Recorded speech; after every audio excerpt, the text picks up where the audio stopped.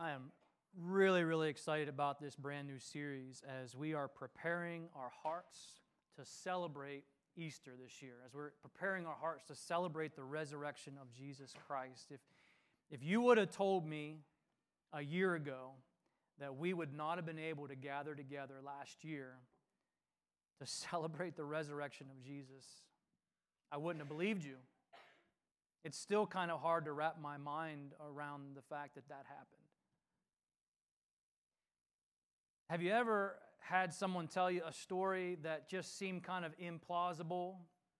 And maybe someone else, maybe a couple other friends, they said, no, it's true. We saw, they validated what was being said. And you're like, I don't know. I have no reason to doubt you guys. That just really seems unlikely. I had that experience personally when I look back on what happened on September 11th. I don't know what that experience was like for those of you who are alive and you watched that all unfold. I'm sure you remember where you were and what you were doing. I can remember I was at a pastor's retreat at our Camp Manawagan, and one of the cooks that was there that weekend came up and kind of had this flushed look on her face and said, our country is under attack. And no, that's not possible. And then another pastor confirmed, yes, something's going on. I don't know what, but we need to go in and watch this. And it wasn't until I saw with my own eyes, I watched these things unfold, that I allowed myself to believe that it was actually happening. You've heard that old phrase, seeing is believing. What if we lived in a world where we didn't have video evidence for everything? And we do nowadays with cell phones and security cameras. But imagine, I know it's kind of hard if you're living in a world where there's technology of airplanes, but how could you not have this video evidence? But let's just try, for the sake of the illustration, imagine there's no video evidence of what happened on September 11th. And someone came to you and said, listen, things are bad. There were these hijackers, and they got a hold of some planes, and they crashed them into the World Trade Towers and the Pentagon. There's one that crashed out in this field in Pennsylvania, and I think that the passengers must have overcome them and brought the plane down. It's crazy. No video evidence. What is it that would cause you to believe that that was true? How could you know for sure that what they're saying is true? Well, at that time, you could physically go to those places. Even if there wasn't all this video evidence of it, you could go to those places and you could see for yourself, and you could talk to actual witnesses who were part of those terrible days. I actually had the opportunity to do that in some way. I was in New York before the attack. I saw the towers. They existed, and I was there after the attack. I saw the hole in the ground. I saw as they were digging out the foundation. I saw that with my own eyes. I had the opportunity to go to the Pentagon a couple years ago, and one of the people that was there that day gave us a tour and got to talk to him directly and hear his story of what he actually saw and experienced. Seeing is believing. But what if I told you this? What if I told you that someone that we know they died, and I came to you and said, you're not going to believe this. I know it sounds crazy, but you know that person that we know that's dead? Yeah, they're not dead. They're alive.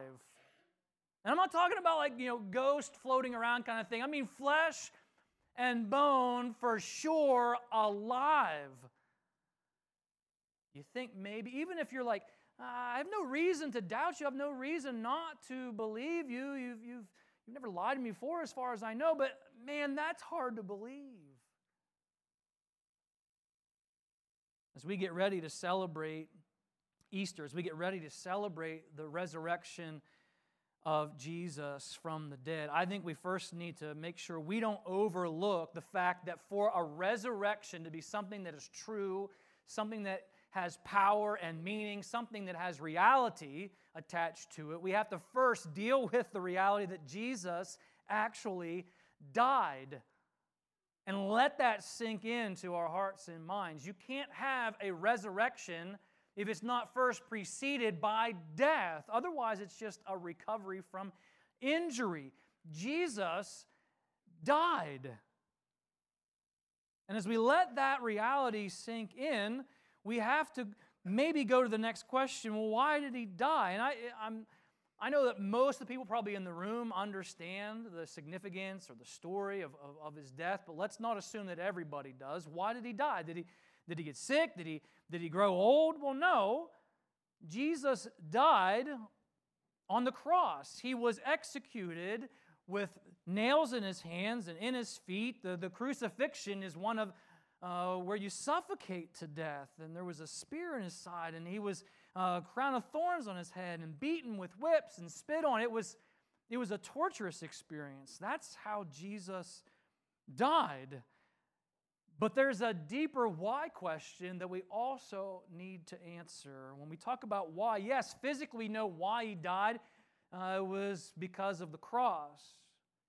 But I want you to listen to these passages of Scripture. They'll be on the screen. You can read along. Here's the deeper why as to why Jesus died.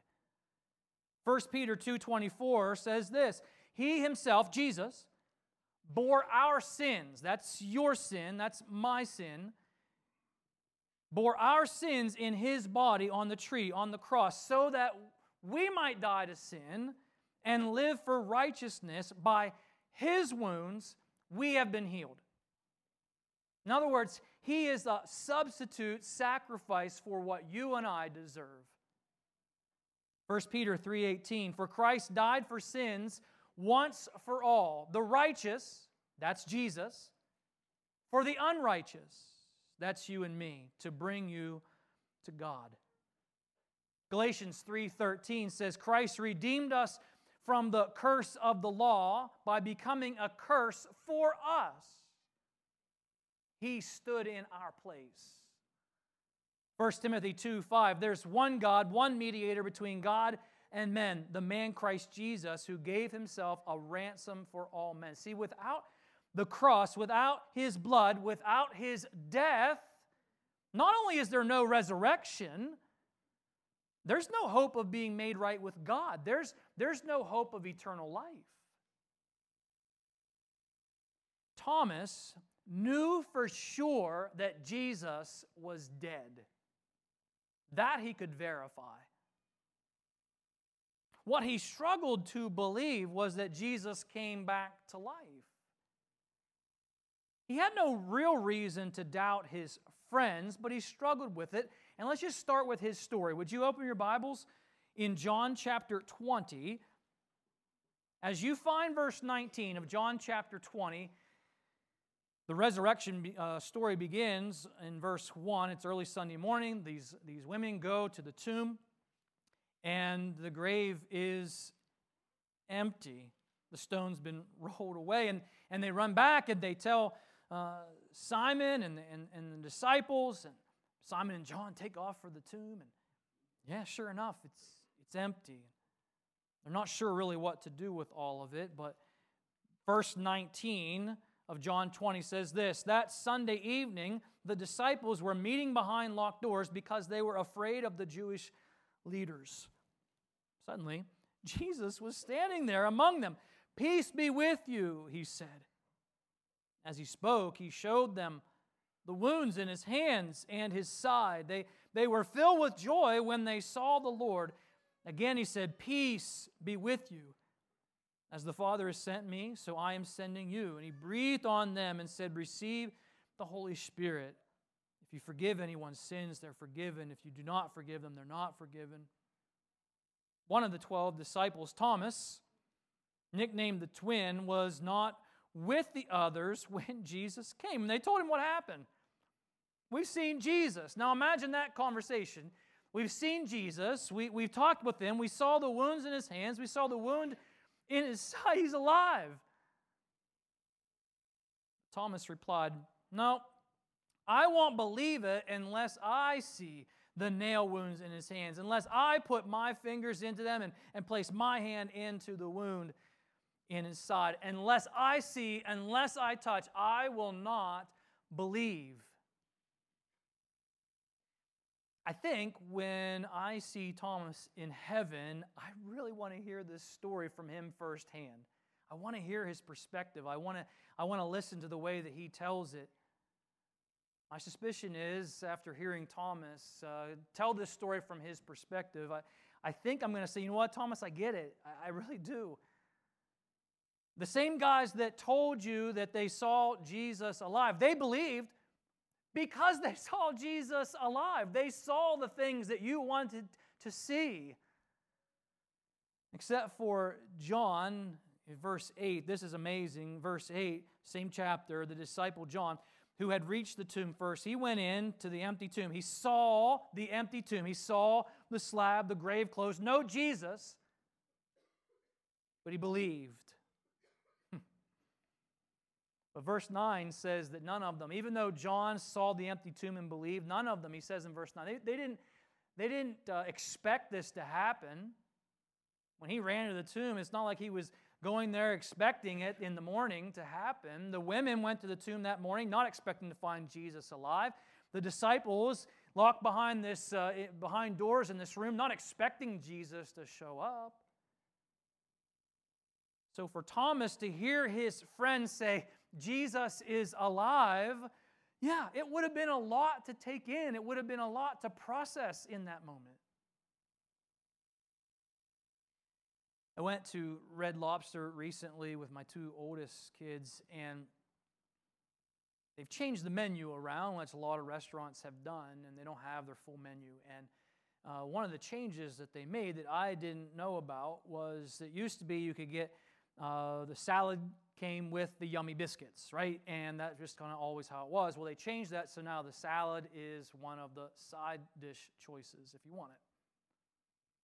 So I didn't know this. So I'm ordering my meal, and she kind of skipped over that first part of the salad. I want a salad, and now it's hitting me. Oh, it's a side dish choice. So now I got to rearrange what I was planning to do, and then we got to the dressing choice, and they got rid of the dressing that I always get.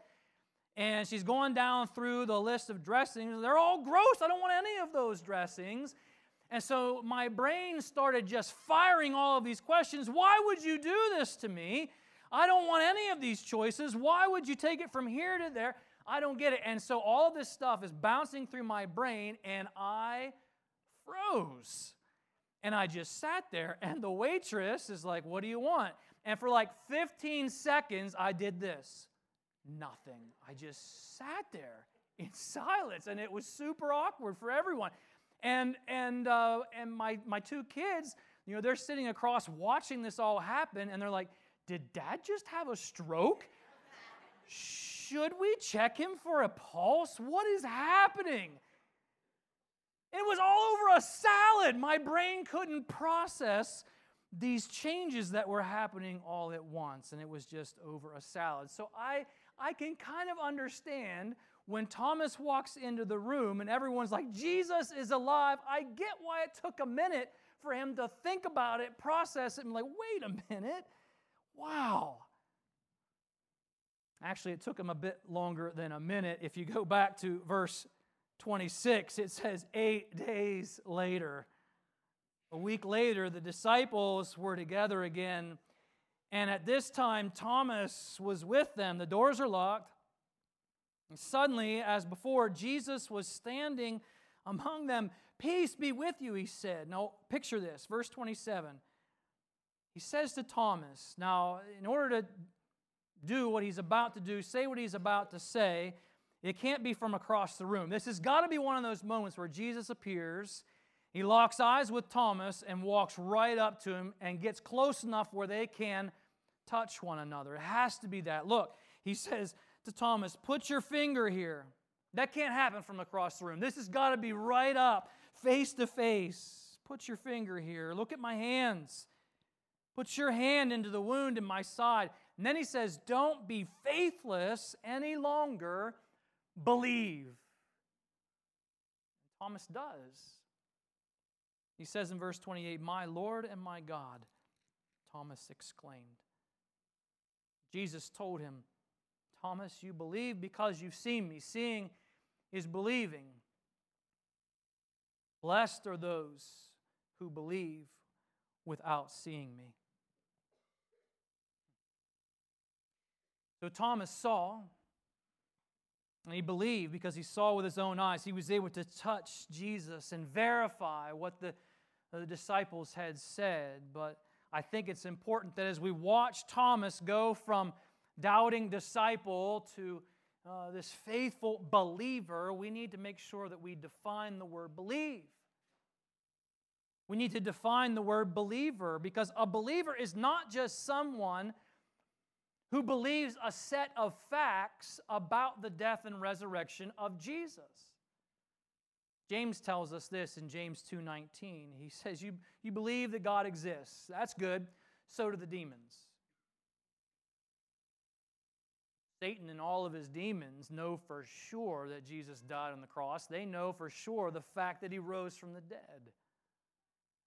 To believe in Jesus, to be a believer in Jesus, means that a person not just believes the historical record of Jesus' death and resurrection, but believes that his death and resurrection are the means by which our sins are forgiven, by which we are made right with God, by which we are given eternal life. A believer is someone who trusts by faith in who Jesus is as the Son of God and what Jesus did for us through his death and resurrection.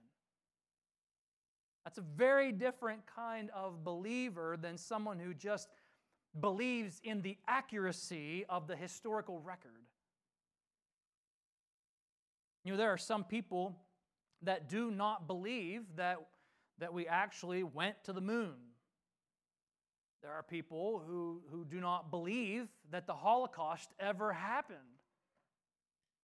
There are people who do not believe the official story of what happened on 9/11, right? There are people that just reject these things. Imagine for some reason that it became against the law to believe in the moon landing. Imagine it became against the law to believe in the Holocaust, in the historical event of the Holocaust. Imagine if you were caught up, you got caught promoting such ideas, and because you were caught promoting the truth of the moon landing, or you're caught telling people about the Holocaust, that you were arrested because of that, and maybe put in prison, maybe even executed for poisoning our culture with your disinformation and your lies. I know it's a stretch to believe that could happen. But imagine that it did. Would you be willing to go to prison over your belief in the moon landing? Think about it. I mean, if that happened, and someone said, you either deny the moon landing ever happened, or we're putting you in prison. If you would say, yeah, I would be willing to go to prison and die over my belief in the moon landing, I just want to say I will visit you in prison. I will not sign up to be your cellmate. I don't care that much. I believe we landed on the moon. I believe the Holocaust took place. I'm not going to prison or dying because of those things. If they say, sign here that says you don't believe in these things, fine. Fake news, sign me up. I don't believe it. I don't care that much. But believers in Jesus Christ all over the world are willing to be put in prison. They're willing to be stoned. They're willing to die for their faith in Jesus. If they are told, you either deny that you believe that Jesus is God, you either deny that you believe that he died on the cross and rose for your sin, you deny all of that, or we're going to put you in prison, we're going to beat you, we're going to chop your head off, well, all of these terrible things that actually happen, and there's people that do it. They're willing to be persecuted, they're willing to go to prison, they're willing to die for their belief. That's a believer. And that day that Thomas moved from this doubting disciple to a faithful believer, everything changed for him. He actually took the gospel of Jesus Christ all the way to India and died as a martyr. They ran a spear through him because he was a believer in Jesus. So if I were to ask you, are you a believer?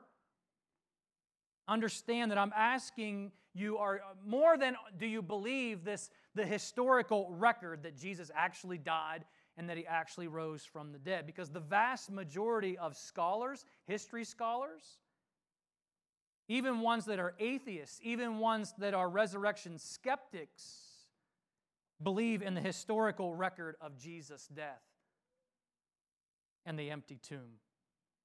Satan and all of his demons are quite confident that Jesus died and that he rose from the dead. So when I ask you, are you a believer?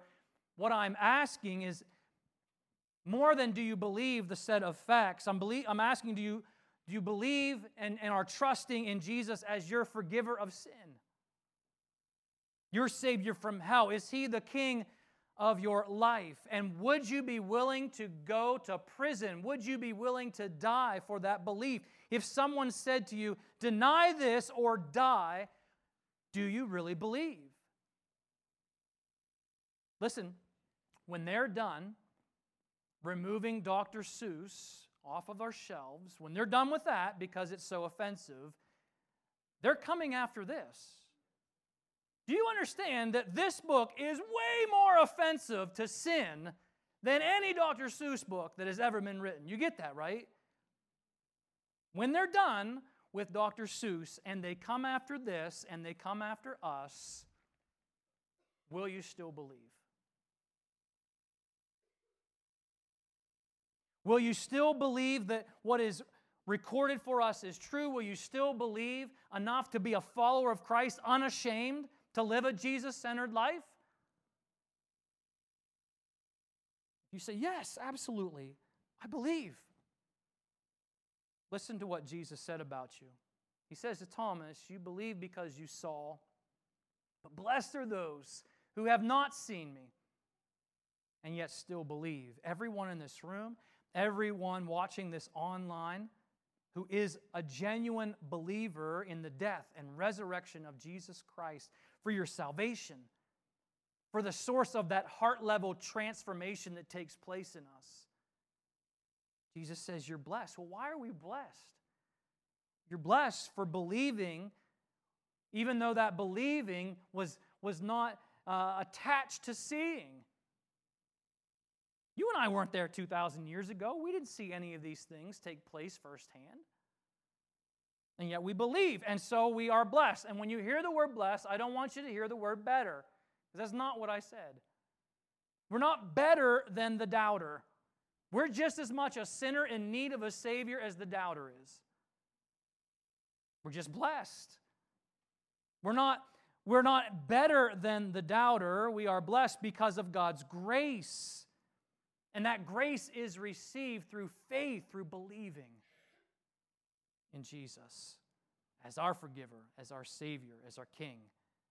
So then what could we say to the doubter this morning that would move someone's heart from doubter to believer? Well, first I would say this. I get it. I really do understand why you would have questions and why you perhaps would struggle with doubt about the story of his death and resurrection. I get that. I think that's a human response to something that sounds implausible. It's a human response to something that sounds too good to be true.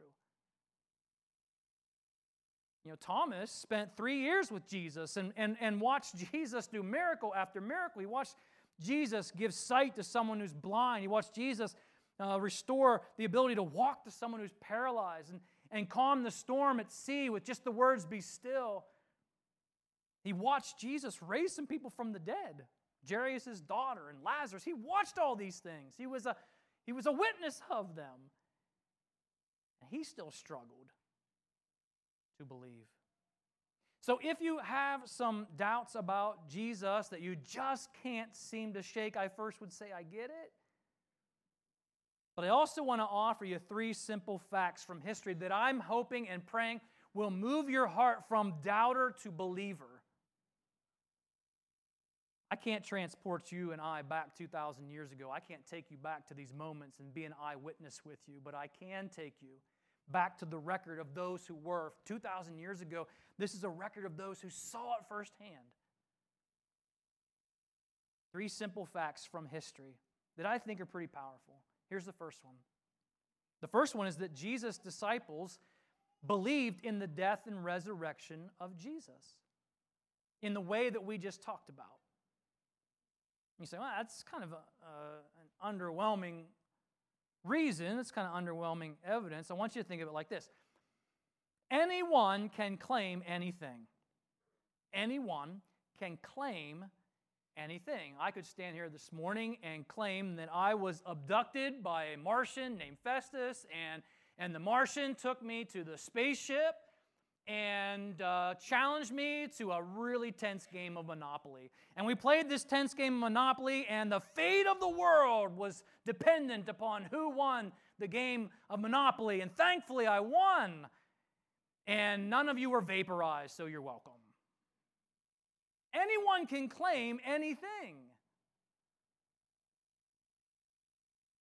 The disciples claimed that Jesus died and rose from the dead. They claimed to be eyewitnesses of this. Well, okay, they can claim that, but we can actually see the evidence of their belief in their lives. These people were willing to be persecuted. They were willing to be put in prison. They were willing to die for what they believed. And people don't do that for something they know to be a lie, something that they made up. Terrorists may be willing to die and fly a plane into a building for something that actually is a lie, but they don't believe it to be a lie. You don't die for something that you are the one who made up, that you know for sure is a lie. You're not going to do that. And so we look at their lives and we see how they were willing to die for what they claimed they believed. That's pretty strong evidence. Here's the next thing. Think about the conversion of Paul.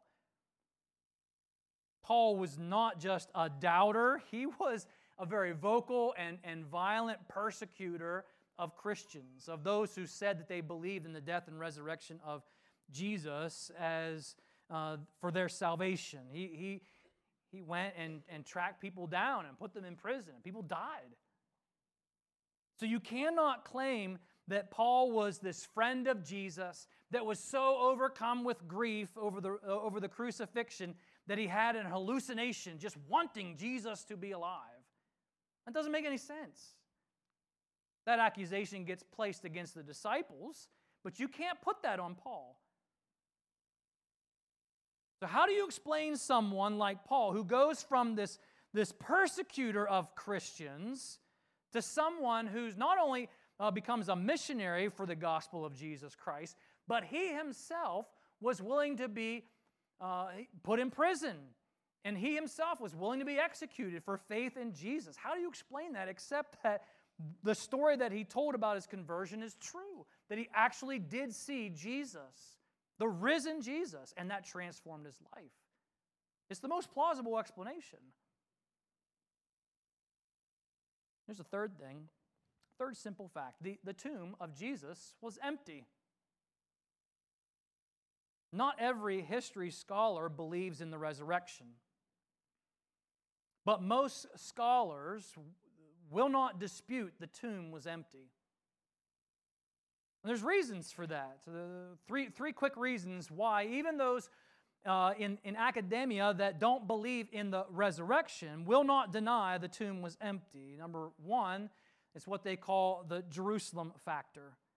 The Jerusalem factor is this: Jesus was publicly executed. People saw him die. He was buried in Jerusalem. This all happened in Jerusalem. And then the report of his resurrection was reported in the same city.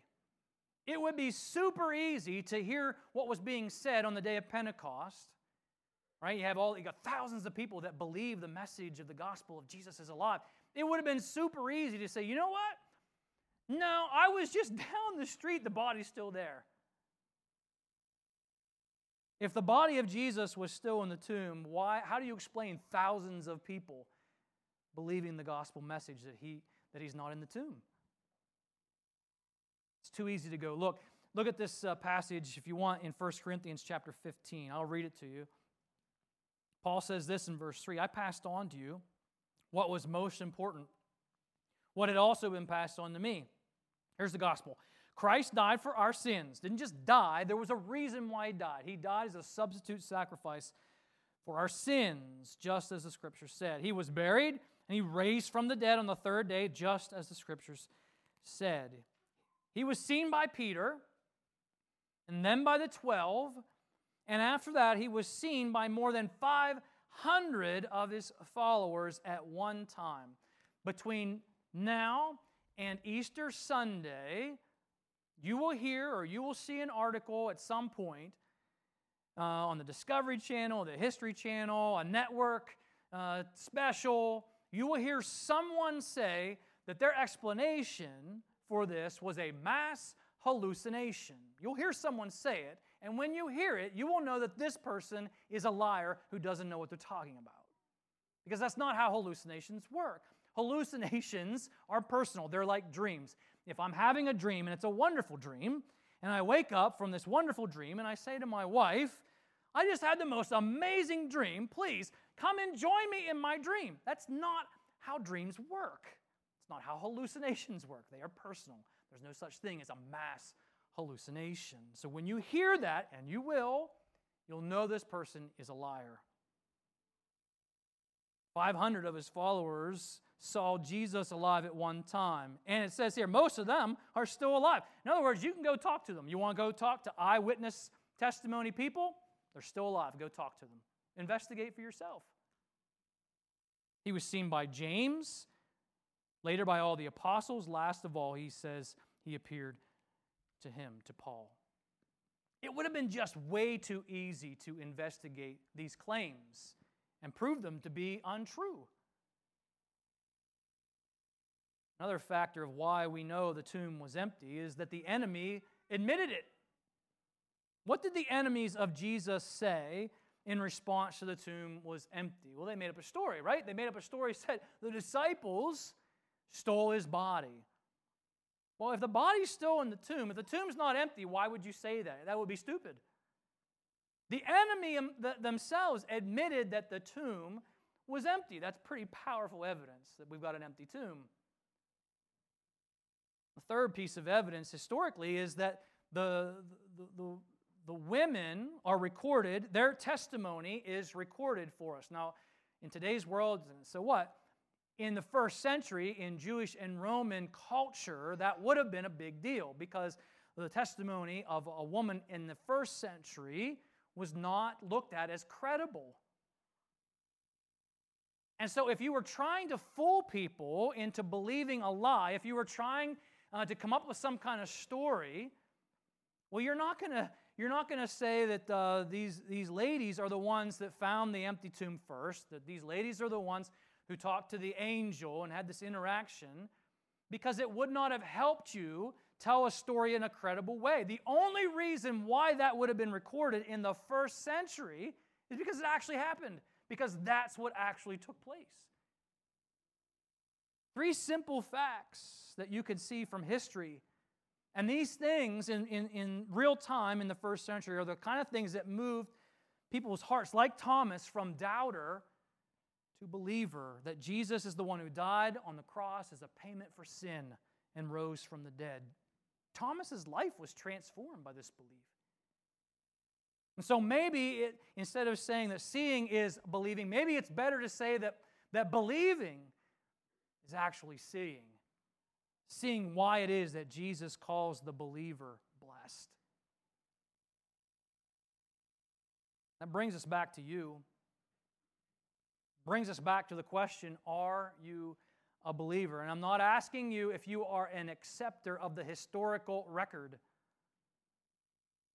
I'm asking you if you are a heart-changed, life-transformed, unashamed, unafraid of what people will say or do because of your belief in Jesus, because you believe this life is temporary, and you believe that Jesus assures eternal life for you on the other side of this life. Are you a believer? And if you're waiting for Thomas, for what Thomas was waiting for, to remove your doubts, then I'm afraid that when that happens, it's going to be too late. Because if you are someone who chooses not to believe this side of the grave, then when you do see Jesus, it'll be at the judgment seat and it'll be too late. So it's okay that you've got good questions. It's okay that you struggle with doubt. When you look at the interaction between Jesus and Thomas, Jesus came back a week later just to interact with Thomas. And when he interacted with him, it was with love and grace. It wasn't disrespectful. It wasn't condescending. It's also important to know that Jesus said, "Blessed are those who have not seen and yet believe." And that can be you. You can be blessed. Just believe. If you are a believer, then I'm going to ask you this question. Who are you sharing your faith with? Talk about what we want to be or who we want to be as a church every week. We want to be a church that helps people live a Jesus-centered life. Well, how does that happen? What happens when people meet Jesus and they learn how to follow Jesus, right? We stick it up on the wall. It's there for a reason. But those two things, meet and follow Jesus, aren't going to happen if we aren't sharing our faith in Jesus. And it's okay that the people that you know, your friends and your family members, your coworkers, it's okay that they have questions. It's okay that they have doubts. We just are called to be prepared to give them an answer for our hope in Jesus. Peter tells us that when we interact with people, do it with gentleness, do it with respect, but be prepared. Be prepared to share your faith with people and let them know that believing is really seeing. Seeing what it is to be blessed by God.